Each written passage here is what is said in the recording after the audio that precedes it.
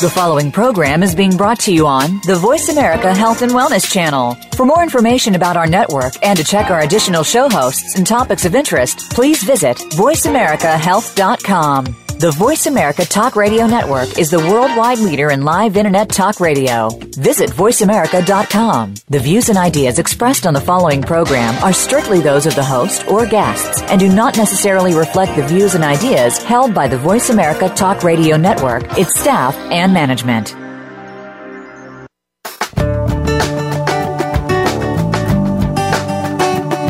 More than 40% of people in their 40s and 50s have both an aging parent and a child under the age of 21.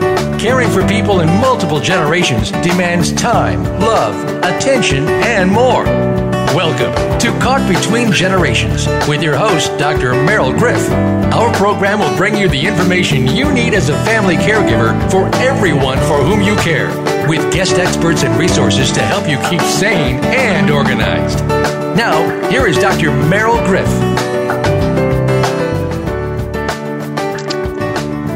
Hello, and welcome to Caught Between Generations. You know, the number of traditional nuclear families in the U.S. is steadily decreasing. An increased divorce rate, families living apart from one another due to increased mobility, significant changes in the job market, all of these factors have resulted in changes in what many would consider the traditional family. As with any change, there are always opportunities as well as challenges. And as with any transformation, people are forced to confront change and they may feel forced to adjust. And that isn't always comfortable. Changes in family structure means adaptations actually for everyone. Think about it. Children, parents, even the grandparents, and sometimes even other extended family members, and sometimes family friends. So today on Caught Between Generations, we're going to help you find ways to understand two of these changes. Jeremy Adams-Smith will discuss the growing phenomena of stay-at-home dads, and Laura Petherbridge will discuss with us tips for managing stepchildren and blended families. So a citation in the book, Daddy Shift, states that since 1965, the number of hours that men spend on child care has tripled. Now, I don't usually give you statistics because, let's face it, stats are boring, right? You don't want to listen to me talk about stats.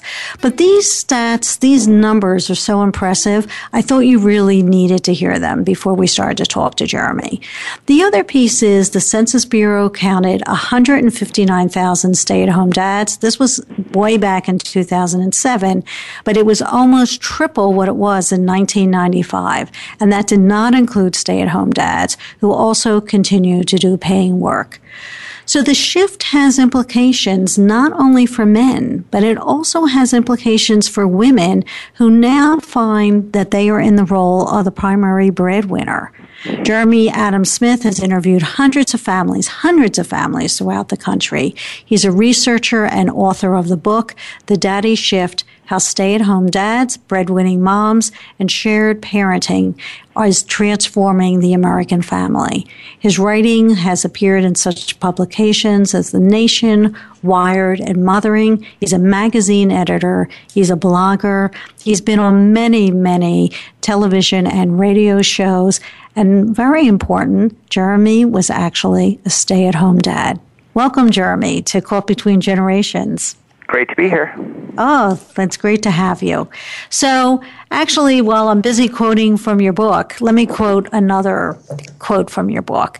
And that is from psychologists Philip and Carolyn Cohen, who stated that, and I'll quote this, traditional and unequal family and work roles are usually associated with more stress for parents. For today's parents, the new family structures are an emerging response to a changing environment. So you've interviewed, Jeremy, hundreds of families. Is that your sense of what's going on throughout the country? Well, yes, is the short answer. The United States is a big country, and there's lots of different kinds of families, and there's lots of different cultures, and I think that diversity, more than anything, marks us.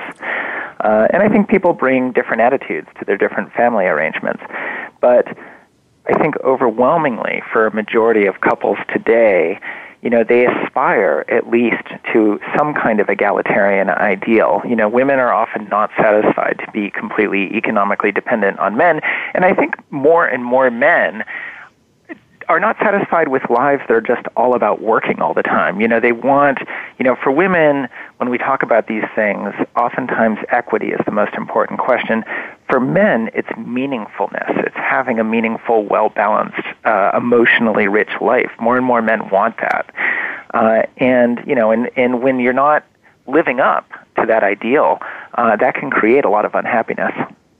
It's interesting that you say that, because in my Sarah Care Centers, where we do a lot of intergenerational programs, many, many years ago when we first started them, I did not anticipate men being extremely active or interested or wanting to be in those programs.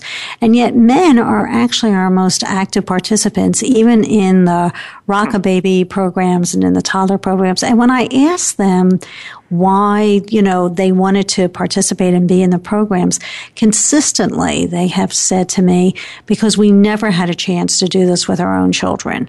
It either wasn't acceptable or we were working 2 jobs. We just never, ever had this opportunity. Yeah.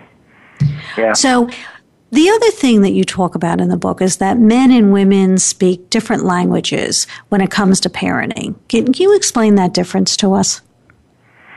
Well, we're in a period of transition, and we have been for a long time. And, I just talked about one example. For a lot of women, oftentimes when they talk about the domestic division of labor, they will use the language of equity. When men talk about it, oftentimes they're much more concerned with, as I said, meaningfulness, right? So, and for a lot of women, when they go to work, they are working against a sort of maternal ideal that says that they should take a lot of pride in the cleanliness of their home and in how their children are doing, and they feel a little unhappy when they are not able to control that as much as they would like to. By the same token, like a lot of men, as they're going to if they're spending more time at home, if they're prioritizing their families ahead of their careers, partially because their wives, have jobs of their own, they're not always happy with that. It makes them feel a little bit uneasy.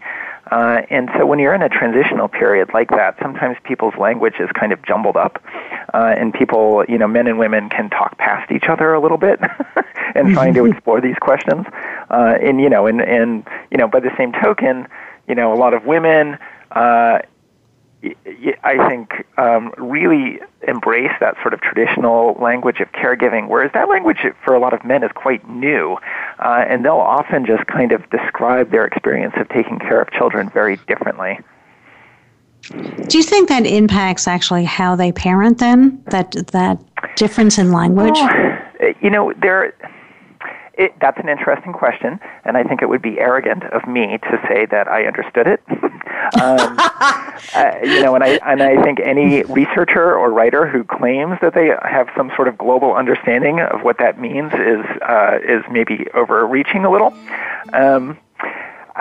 So let me ask you a simpler question. Okay, well, sure. Maybe not simpler, but one that is more within your scope and experience. So I want to better understand the environment in which stay-at-home dads live their daily lives. So, for example, as a stay-at-home dad, what was the reaction of your family members to the announcement that you were going to be a stay-at-home dad?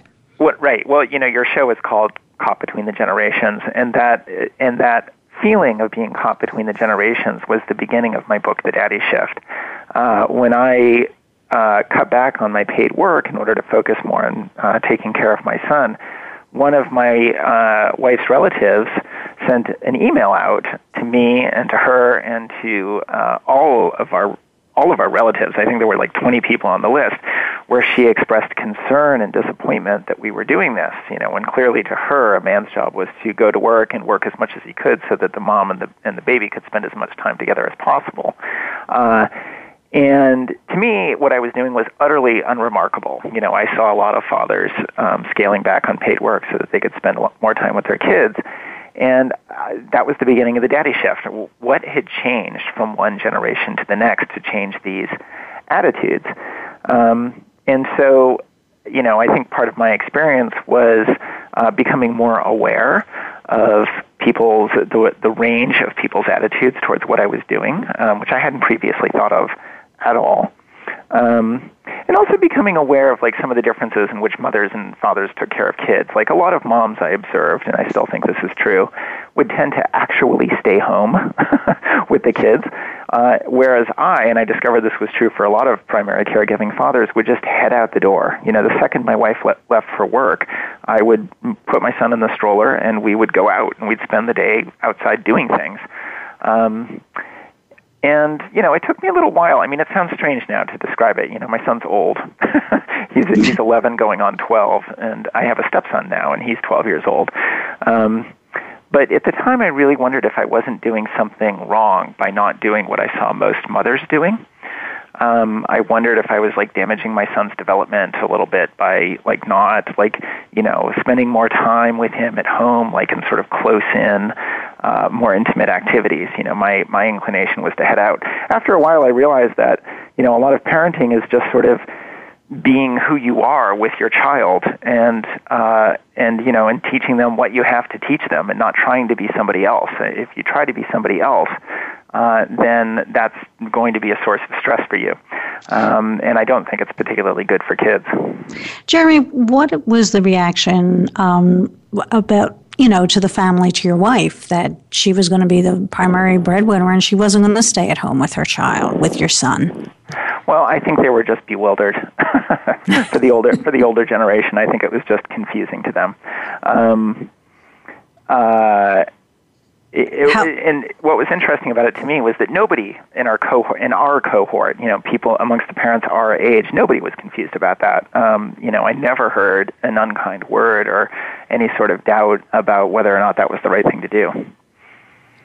Was there any reaction, let's say in the workplace with the women? Oh, in the workplace. Yeah, interesting question. I have to say, again, it's many years have gone by since I wrote The Daddy Shift, and I have a lot more experience under my belt. And, I have to say, and also I should say that I've seen a lot of parents, men and women, who are primary caregivers, move out of that role into the workforce. I have to say, maybe it has affected my career. The particular places where I work, people are largely supportive, at least in principle. And right now, I work now at the UC Berkeley Greater Good Science Center, and this is a totally family-friendly workplace. Our children, the children of my coworkers, are constantly sort of cycling through the office, and we often take time off to take them to the doctor or go to performances at school or whatever is required. Jeremy, I'm going to ask, could you just hold that image of being at work with all these children swirling around? It's a great image. But I want to come back to that as soon as we're done the break, and I want to ask you that I want you to continue and answer that question. And we're also going to talk to you about the stay-at-home dads get isolated and lonely and depressed, like many stay-at-home moms do. So you want to stay tuned with us. We'll be right back with Jeremy Adams-Smith.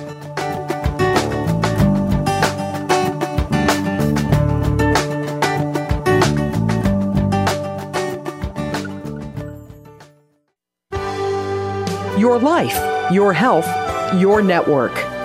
You're listening to Voice America Health and Wellness.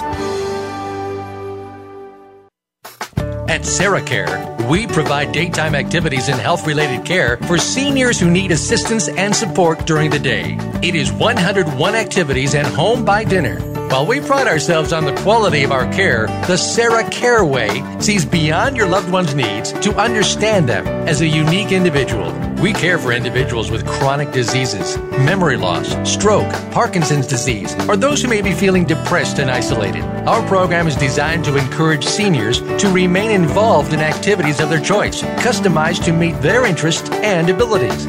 Our outings include lunch at favorite restaurants and trips to the movies, concerts, or shopping at a cost that is less than 5 hours of in-home care. Your family member can attend one of our centers all day and be cared for by professional nurses and activity assistants. Transportation and financial assistance is available. Call 1-800-472 5544 today to learn how SarahCare can help, or visit us on the web at sarahcare.com. That's SARAH care.com.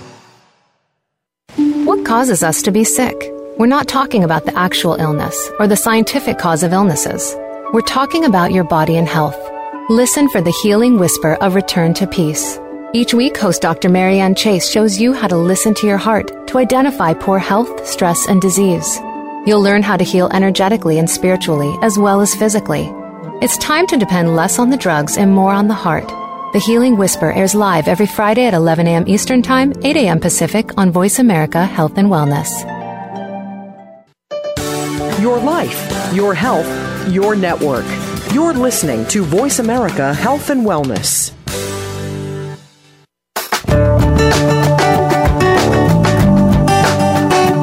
You are listening to Caught Between Generations. To reach our program today, please call 1-866-472-5792. That's 1-866-472-5792. You may also send an email to Dr. Merrill at caughtbetweengenerations.com. Now, back to the show. Welcome back. We've been talking to Jeremy Adams-Smith, who is the author of The Daddy Shift, How Stay-at-Home Dads, Breadwinning Moms, and Shared Parenting Are Transforming the American Family.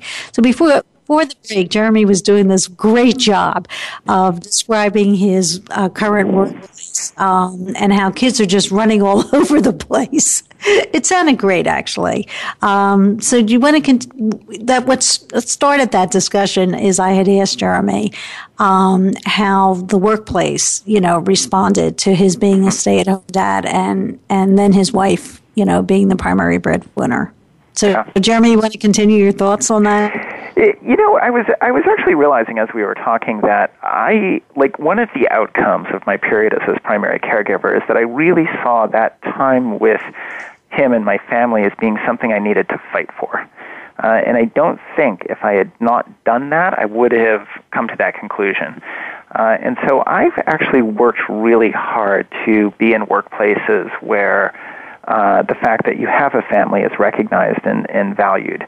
And it's not accidental. It's not everybody can get that, but it's something that I worked really hard for. And when I have accepted jobs, that's one of the questions I asked myself. Are they going to be family friendly? And it's really made an enormous difference in my life. So, Jeremy, the other question I wanted to ask you is, we often see that women have, they're depressed, they're isolated, they complain about, feeling like they're cut off from society when they're a stay-at-home mom. Do you see similar feelings around stay-at-home dads?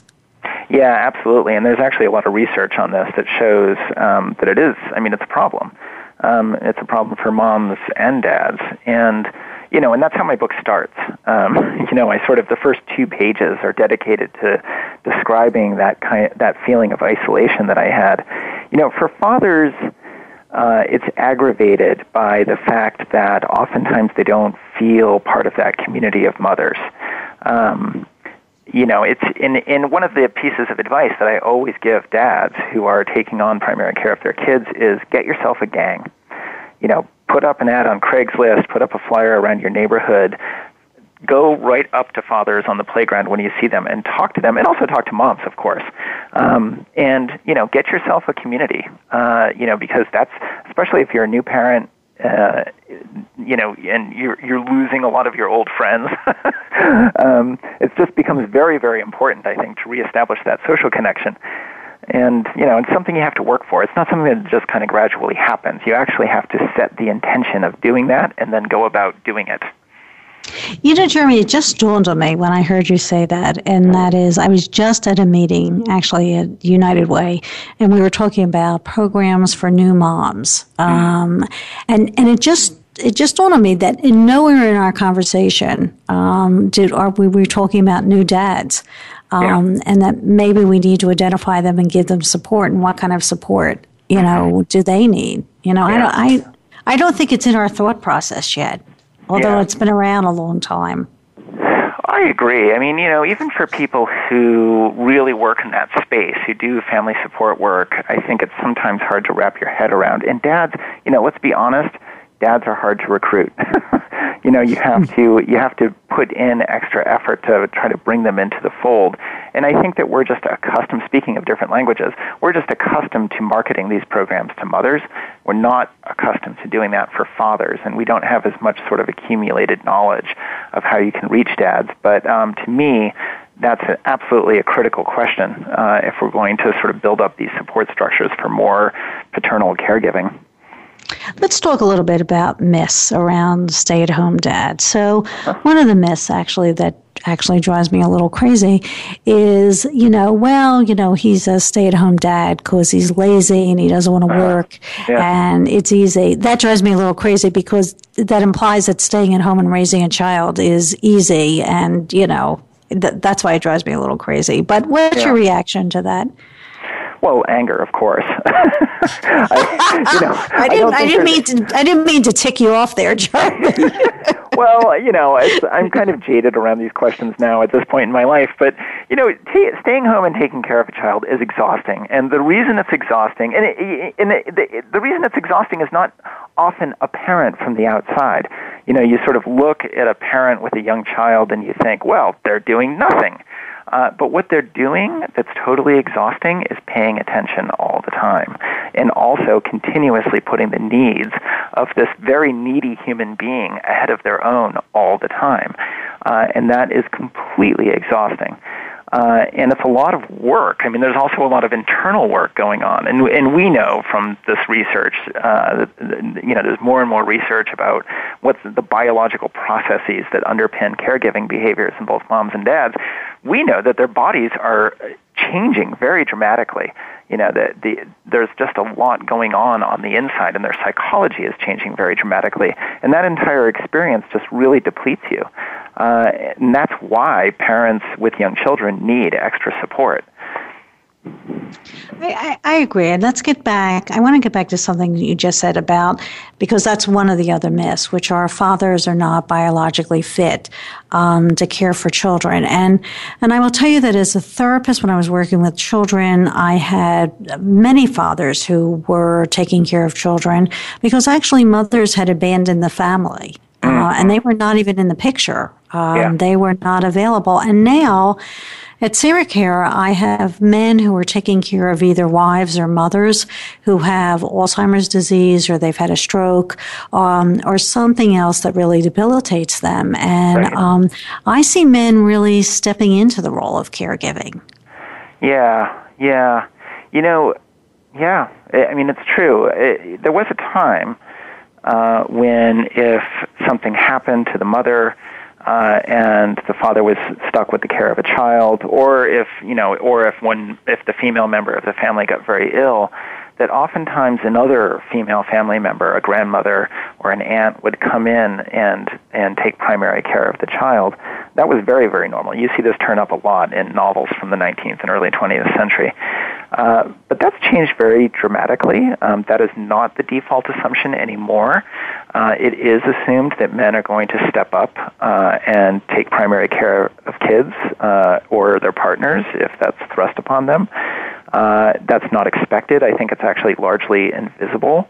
However, it's happening, and I think that there's a kind of, I think for a lot of men, they who are dealing with that, they go through a struggle because that's not part of their self-image, and and it's not, and because it's not part of their self-image, they will often hide the pain that they're going through, and not let on that it's as much a struggle as it is. And as a result of that, oftentimes they don't get the support that they need, and you really need that support if you're taking care of a child by yourself or you're taking care of a child and a sick spouse. It's interesting to me that either with children or with seniors, I find that the men are very, very reluctant to attend and participate in support groups, that there is a feeling, at least that I see, that by complaining or talking, about someone they're taking care of, that, that's kind of a break of confidentiality, and they shouldn't be doing that. So, we have formed... we found that we have men's caregiver support group. It's for men led by men because they don't really want to be in a mixed gender group,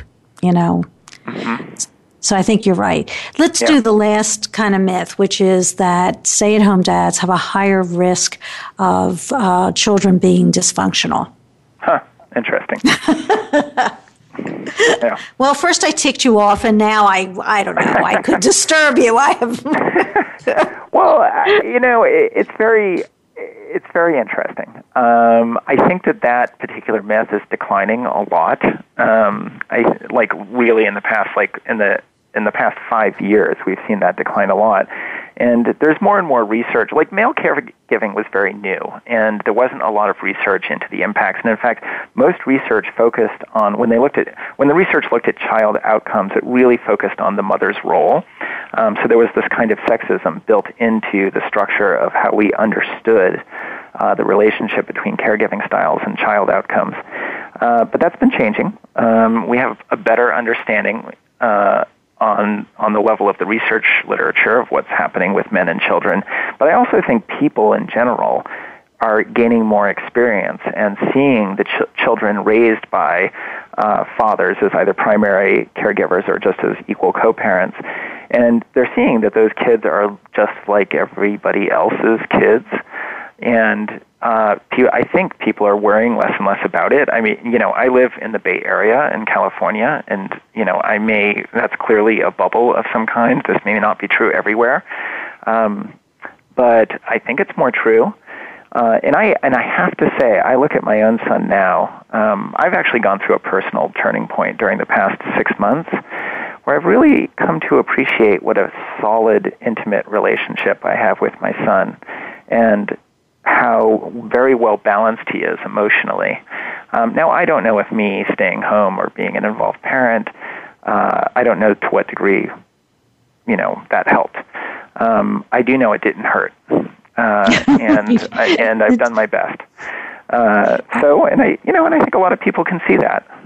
Right. I'm sure they have. And Jeremy, I'm sure you did do your best, and I'm thrilled to hear about your son. Jeremy, give us your contact information and where we can get the book. Well, the book was published by Beacon Press, and you can just Google The Daddy Shift in Beacon Press, and you'll go right to their website and find the page where you can buy it. And you can find me at the UC Berkeley Greater Good Science Center. I'm the editor now of Greater Good Magazine, and that's a great magazine, and I hope you'll check it out. That's great. Eddie, thank you so much for being with us today. I really appreciate it. Thank you so much. Thank you. We'll be back after the break with Laura Petherbridge, author, international speaker, and most importantly, Laura, like Jeremy, has lived the life, and that is she is a stepmom. Laura will share with us practical ideas you can use today. We're going to be talking about handling holidays and family events, looking at step-parenting from a father's perspective, and how to create a spa for the soul. A spa for the soul. We'll be right back.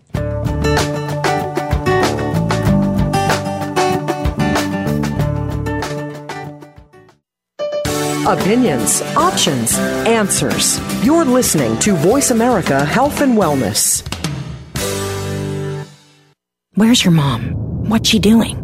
You'd know if she was at Sarah Care Daytime Senior Care and Activities. You'd know she's enjoying a full day of activities programmed just for her interests, like art classes, volunteering, pet care, and card club. And she's home by dinner. And what's different is that Sarah Care actually has nursing care right there with her. So you'd know.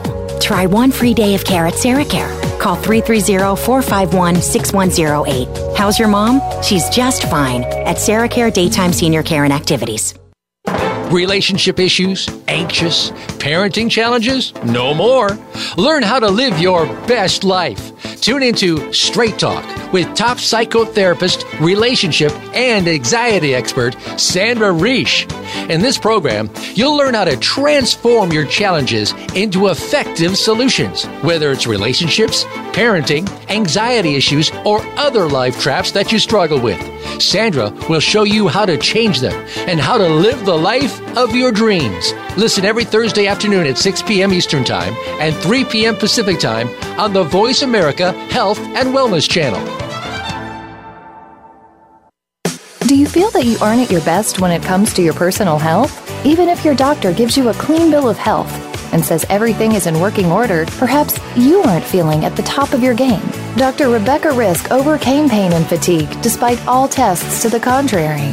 Learn how she put her health back on track and how you can too on Falling Through the Cracks, live every Monday at 9 a.m. Pacific Time, 12 noon Eastern Time on Voice America Health and Wellness. Opinions, options, answers. You're listening to Voice America Health and Wellness.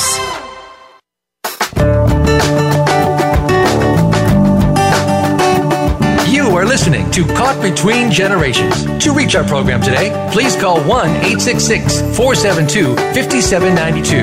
That's 1-866-472-5792. You may also send an email to Dr. Merrill at caughtbetweengenerations.com. Now, back to the show. Welcome back. We have been discussing changes in the traditional family structure. First, we discussed stay-at-home dads with Jeremy Adams Smith, and now we have with us Laura Petherbridge, who's going to share some practical advice on step parenting with us. Laura is an international speaker and author of just one of her books. Is called When I Do Becomes I Don't, Practical Steps for Healing During Separation and Divorce, and she's co-author of The Smart Stepmom, Practical Steps to Help You Thrive. Welcome to Caught Between Generations, Laura. Thank you so much. It's great to be with you. Oh, it's great to have you. So, Laura, you had a statement in your book that I just found, it just really took me aback, and I found it so significant. And that was that you said that step families are founded on loss. Yes. Can you talk about that? Yes, many people are surprised to hear me say that, and sometimes even step-family members don't like for me to say that or to bring that up because they want to just think, well, no, my step-family was founded on love, and so it doesn't mean that the couple's not in love, but what's so important for people to understand in step-families and why that they're so complicated is because every step-family has been founded on loss, either a death or a divorce or the breakup of a relationship had to have occurred in order for the step family to form. There is a past relationship that has now died in order for the step family to exist. And so that's what I mean by that all step families are birthed on loss.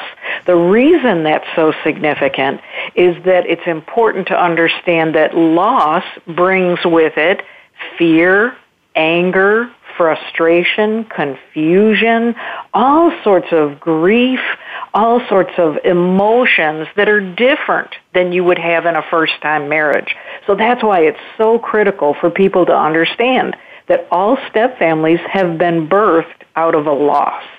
You know, I think that is a reframing, a way of looking at things in a different perspective that is just extraordinary, because I think it can make the difference between being judgmental and angry at people's reactions and actually trying to understand their perspective and where they're coming from. I think for both children and for parents, the children that I've had, that I've seen professionally, you know, there are all kinds of losses. I mean, the losses are, you know, what you refer to, but there are small losses, I think, that are very important to children that people overlook, and that is change in routines, moving from house to house when there's shared parenting is often very, very stressful on the children. There are lots of changes in their lives and losses that they have to adjust to. And I think it's difficult. Mm-hmm. It truly is. My own parents divorced when I was 8 years old. So I totally agree with what you're describing. The losses when you are the child of a divorce, or, you know, I do life coaching with all kinds of people that the situation is the death of a parent. You're just dealing with so many changes and losses and fears that you didn't even know, and you're ambushed by new ones all the time. And as you say, it just makes it so much easier for people as they progress into step-family living, if they'll learn this is not really something I'm doing right or something I'm doing wrong, or whether the children are good kids or bad kids or bratty kids. a lot of it is because everybody is coping with the loss. And some people have processed it well before a remarriage, but I would say probably 80% of the people that I minister to or give counsel to, they have not processed the loss of their first marriage, death or divorce, properly. So they're bringing a lot of still unresolved issues into the next marriage. So, Laura, how long do you think it actually takes for a blended family to begin to function more cohesively? Well, there are a lot of factors that contribute to that answer. Part of the answer is in how long the parent waited before they remarried. If they remarry quickly, the bonding process will normally take longer because everybody was thrown into a new mix without having time to grieve and to patch up those wounds and to get help for those wounds. Also, if there is a lot of change, changes in homes, changes in schools, changes in all kinds of things, that will cause it to be longer. But almost every person that I've worked with that specializes in step families, that understands step family dynamics, will say it is a minimum of 7 years before the two families start to view themselves as blended or bonded into one family. Sometimes that never occurs, but if it's going to occur, it normally takes about 7 years. I bet many, many people find that somewhat shocking, and other people will find it comforting, because I think we experience these things, and we expect that in 6 months, 8 months, we should be adjusted. Everyone should be, waltzing down the yellow brick road, holding hands and singing, Kumbala and whatever, and it should happen. And so to hear 7 years, I think would make me feel better. It gives me more time to settle down, relax, and try to work on things. It is. You're right. It's almost a catch-22 because it does bring comfort in knowing, okay, I'm not crazy. I'm not the wicked stepmom or the wicked stepdad. This does take a long time. The flip side to that is that we live in such an instant society that people just don't want to believe that. They resist that, especially when I do pre-marriage help.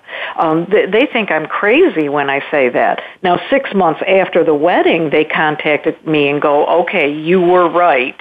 We thought we were the exception to the rule. But, it sounds like such a long time, and so we resist hearing that if we don't like those numbers. So, but it can be very comforting for the person or for the couple that's really working at this and can't figure out, why is this taking so long? So yeah, it's sort of a catch-22. So Laura, you have great strategies in your books for lots of things. Let's just do one. So one of the difficult things is holidays, especially for the children who, once again, have had certain routines and traditions they're used to. Plus, you have to now deal with the other family. So what are your suggestions for dealing with holidays? Yes, holidays are a real trigger, largely because almost every holiday or celebration is surrounded by emotions and traditions. So you not only have now these two families that are coming together, which also means now more in-laws and grandparents and aunts and uncles and cousins. It's not just bringing the child or even the adult child now not only has their own mom and dad and their families, but now there's a third person. And if both parents have remarried, now we've got a fourth person. So you're mixing all of these traditions and all of these thoughts on how we're going to do this, whether it be a wedding or a graduation or Christmas time or Thanksgiving. And so everyone is coming into it again with emotions. Our holidays are tied to traditions and music and smells and how grandma used to make the stuffing, all of that. And we're throwing people together who have a totally different background, and we're expecting all of them to just mesh and get along. that's if the spouses, the ex-spouses are getting along. If there's fighting between the exes, the ex-wife and the ex-husband, now you've got a whole different dynamic because you've got fighting over who's going to get the family for the holiday, who's going to win the family. And so it can turn into just such complicated, frustrating, really just angst if you're not careful. So it's important to recognize that this may occur and prepare for it beforehand. Don't be ambushed by all of those things that are going to happen. So, Laura, how do you prepare ahead of time so that you're not ambushed?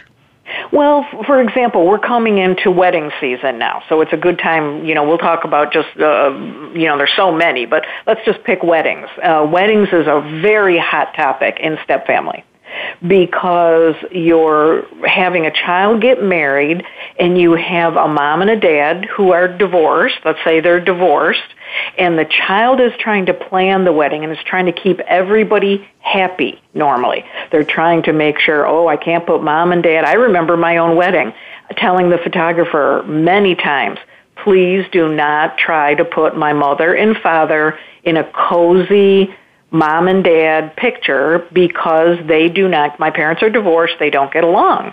And, well, of course, he forgot, and so he kept trying to move them into a photo to look like a husband and wife. And there I was on my wedding day, still trying to keep peace and still trying to be the one, keeping everybody happy. And so as the child, you're so frustrated because this is supposed to be your wedding day. It's supposed to be a happy day. And if you've got parents on both sides or step-parents on both sides that aren't getting along, that are fighting, they want to be the center of attention or they want it their way. So the thing you have to do in particular as a step-parent is to step back. This is not your child. I don't care if you even raised them. This is not your child. Let the child have the wedding the way they feel will bring peace that day.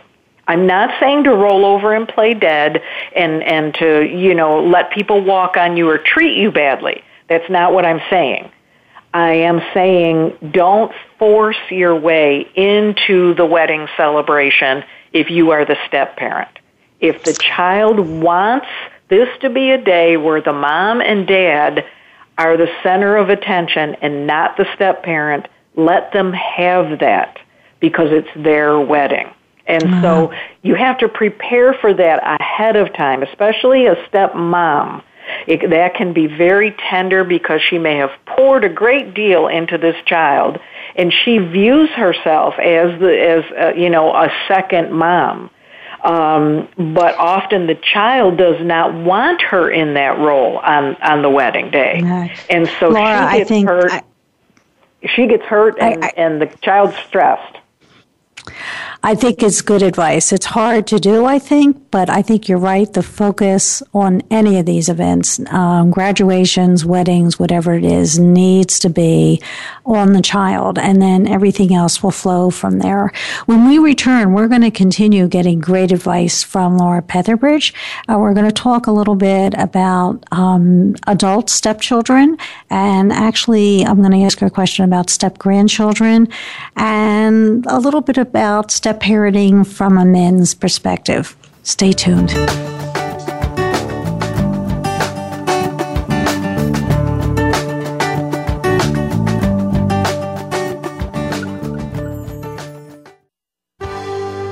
Your life, your health, your network.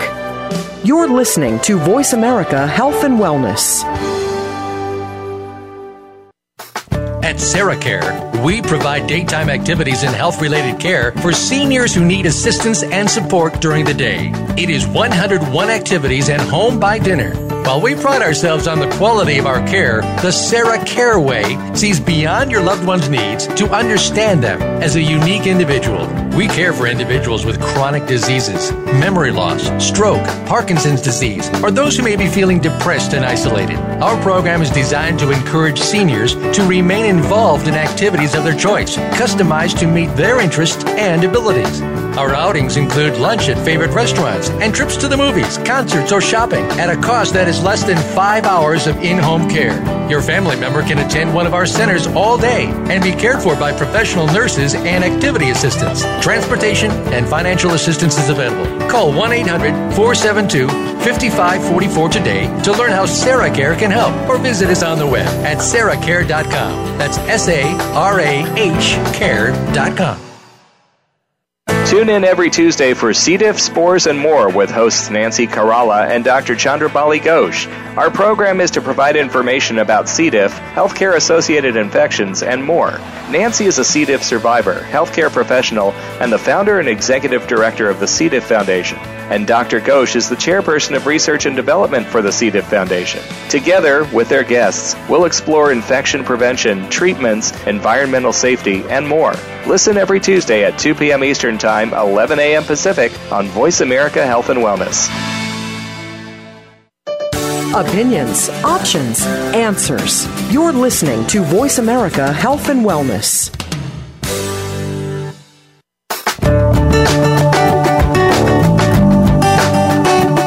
You are listening to Caught Between Generations. To reach our program today, please call 1-866-472-5792. That's 1-866-472-5792. You may also send an email to Dr. Merrill at CaughtBetweenGenerations.com. Now, back to the show. Welcome back. We've been talking to Laura Petherbridge about step parenting, and she's been giving us some very, very good advice. She is the author of many books, one of them being 101 Tips for the Smart Stepmom, expert advice from one stepmom to another. So, Laura, I want to talk about adult stepchildren, and with that, the issue of step-grandchildren. Because I think that brings up another whole issues that we've not addressed yet. Yes. Well, many people think that step families are only complicated when it's little kids, that the kids are adjusting with visitation or whatever. But that's totally untrue, because many adult stepkids struggle when a parent remarries, when they're adults, when they're not little, but they're grown up, even into middle age, and their parents remarry. And there is a great deal of just complexities that can come along with that. Normally, those, when you move into the adult stepkids, the issues normally are centered around finances or the will, or the things that belonged to mom or dad before she died or before the divorce, or it's people that waited and got divorced later in life, and so the kids never thought this was coming. And so adult stepkids can grieve and have tremendous problem when a parent remarries, even when they're older. So it's important to recognize it's not just younger kids. Laura, actually, I hadn't realized it till you said that. I mean, I hate to say this, but it's true, and that is that a lot of fighting in families comes around possessions, and assets and money. So it hadn't really dawned on me before that might even become worse in blended families. Oh, yes, especially if dad remarries. The children are afraid that, say mom died and dad remarries, they're afraid that the new wife is going to inherit everything. And so it's very important for them to talk through all their finances, make sure they have a good will. It's good for the couple to talk about that before they get remarried, so that the new wife or the new husband isn't assuming something that's not going to be accurate. So very, very key issue when you remarry as an adult. I also think another issue just dawned on me is the issue of durable power of attorneys for health as well as for finance. It needs to be thought through very, very carefully. Absolutely. All of those legal issues, really important to get with an attorney and make sure, because I have a dad that died without a will, and he had been married 3 times. And so, it can just be so complicated. So anyone hearing this, whether you're in a step family or not, please don't die without putting all of that information down on paper, because it's really hard on the kids when you don't. What about step-grandchildren? What's your advice for that? Well, it really depends at what stage you were when the remarriage occurred. I have been remarried for 30 years. I have 2 step-grandchildren. I have 2 step-sons and 2 step-grandchildren. But those kids came into the world after I was married to their grandpa. So they have only known me in their life from the very beginning. I am not step-nana to them. I am Nana, because they've been, I've been their Nana since they were born. Now, in my circumstance, I was allowed by the stepsons and the daughters-in-law to be in a Nana role. Some kids won't allow that. Some, if they feel that that's a betrayal to their mother, to allow the stepmother to be in an active role of the child, they may withhold that. They may say, no, my mom's going to be upset if you're in that role, and, so I'm sorry, you're not going to be in that role. I just happened to be in a situation where they wanted me to be Nana to their children, and, while having their own biological mom, and it worked out great. Those kids, they're wonderful. It's a big perk of being a step parent when you're allowed to be able to embrace those step kids in your life. But I never tried to push my way. I never asserted, I never assumed I was the grandmother. I only went as far as my stepsons felt it was wise and advisable to be. I never tried to overstep the bounds of their natural grandmother. And so that was part of why this worked, because I meet a lot of step parents that try to bully their way into these children's lives, and the kids don't like it, the grandkids don't like it, and it gets ugly. So along with everything else in step families, you really have to play it by ear and see what is the best move in your circumstance. So, Laura, you had a section in your book that I told you on the break that I just love saying this. It just relaxes me. You talk about creating a spa for the soul. I just love that, Laura. So can you explain that a little bit? Well, I think part of being in a step family is just recognizing that I have to discover the role that I play in this family. I can't force my way into a place. The people that really dictate how much of a relationship a stepmom or stepdad is going to have with their stepchild is the stepchild. They dictate how much they're going to let you into their life and how much they aren't. And that doesn't mean I don't do things that can help that or hinder that, but the child really is in the driver's seat of whether they're going to embrace a step-parent or not. And so for me, I have a strong faith in God. For me, the spa for my soul was, God, please teach me what part I can play in the lives of these kids. And let that be enough. Help me not to feel like I'm, pulling back too much. Help me that I'm not pushing in too much. Help me just to understand what my role is in their life and to be satisfied with that. Not feel that I'm being cheated or that I, am not fulfilling something. Let me be at peace with the role that I am allowed to play in their life, and let it be enough. Laura, this has been wonderful information, and you have such, striking comments and insights in your book. We really appreciate it. Thank you. Do you want to share with us some contact information? Yes, I'd love to. You can obtain any of this information or any CDs or DVDs, anything like that, on my website, thesmartstepmom.com. thesmartstepmom.com. Thank you so much, Laura. Thank you. It's been my pleasure. Thank you. My takeaway today has to do with disruptions. So change is always difficult. It makes us uncomfortable and sometimes anxious. We don't always know how to react or what to say. And so sometimes the result is that the people we care about end up feeling hurt or unloved or unappreciated. So the ways in which families communicate to each other may vary widely. The ways in which they express emotions and affection may also vary widely. Perhaps you've received negative feedback about your parenting style or your family structure, and it doesn't feel so good. In the end, we want people and families to be happy, all right? We want children to feel good about themselves, to feel confident in themselves. And we want adults who feel supported and loved. There are many, many paths to these goals. So whether you or someone you know has chosen a different path, try supporting them in their journey. Try to understand and then acknowledge their path. And you know what? You may be surprised to find that you have learned some new things along their path that are interesting and enjoyable. This is Dr. Merrill reminding you to do just one thing this week to care for yourself. Write to me. I really love hearing from you. Thank you for sharing your time with me today.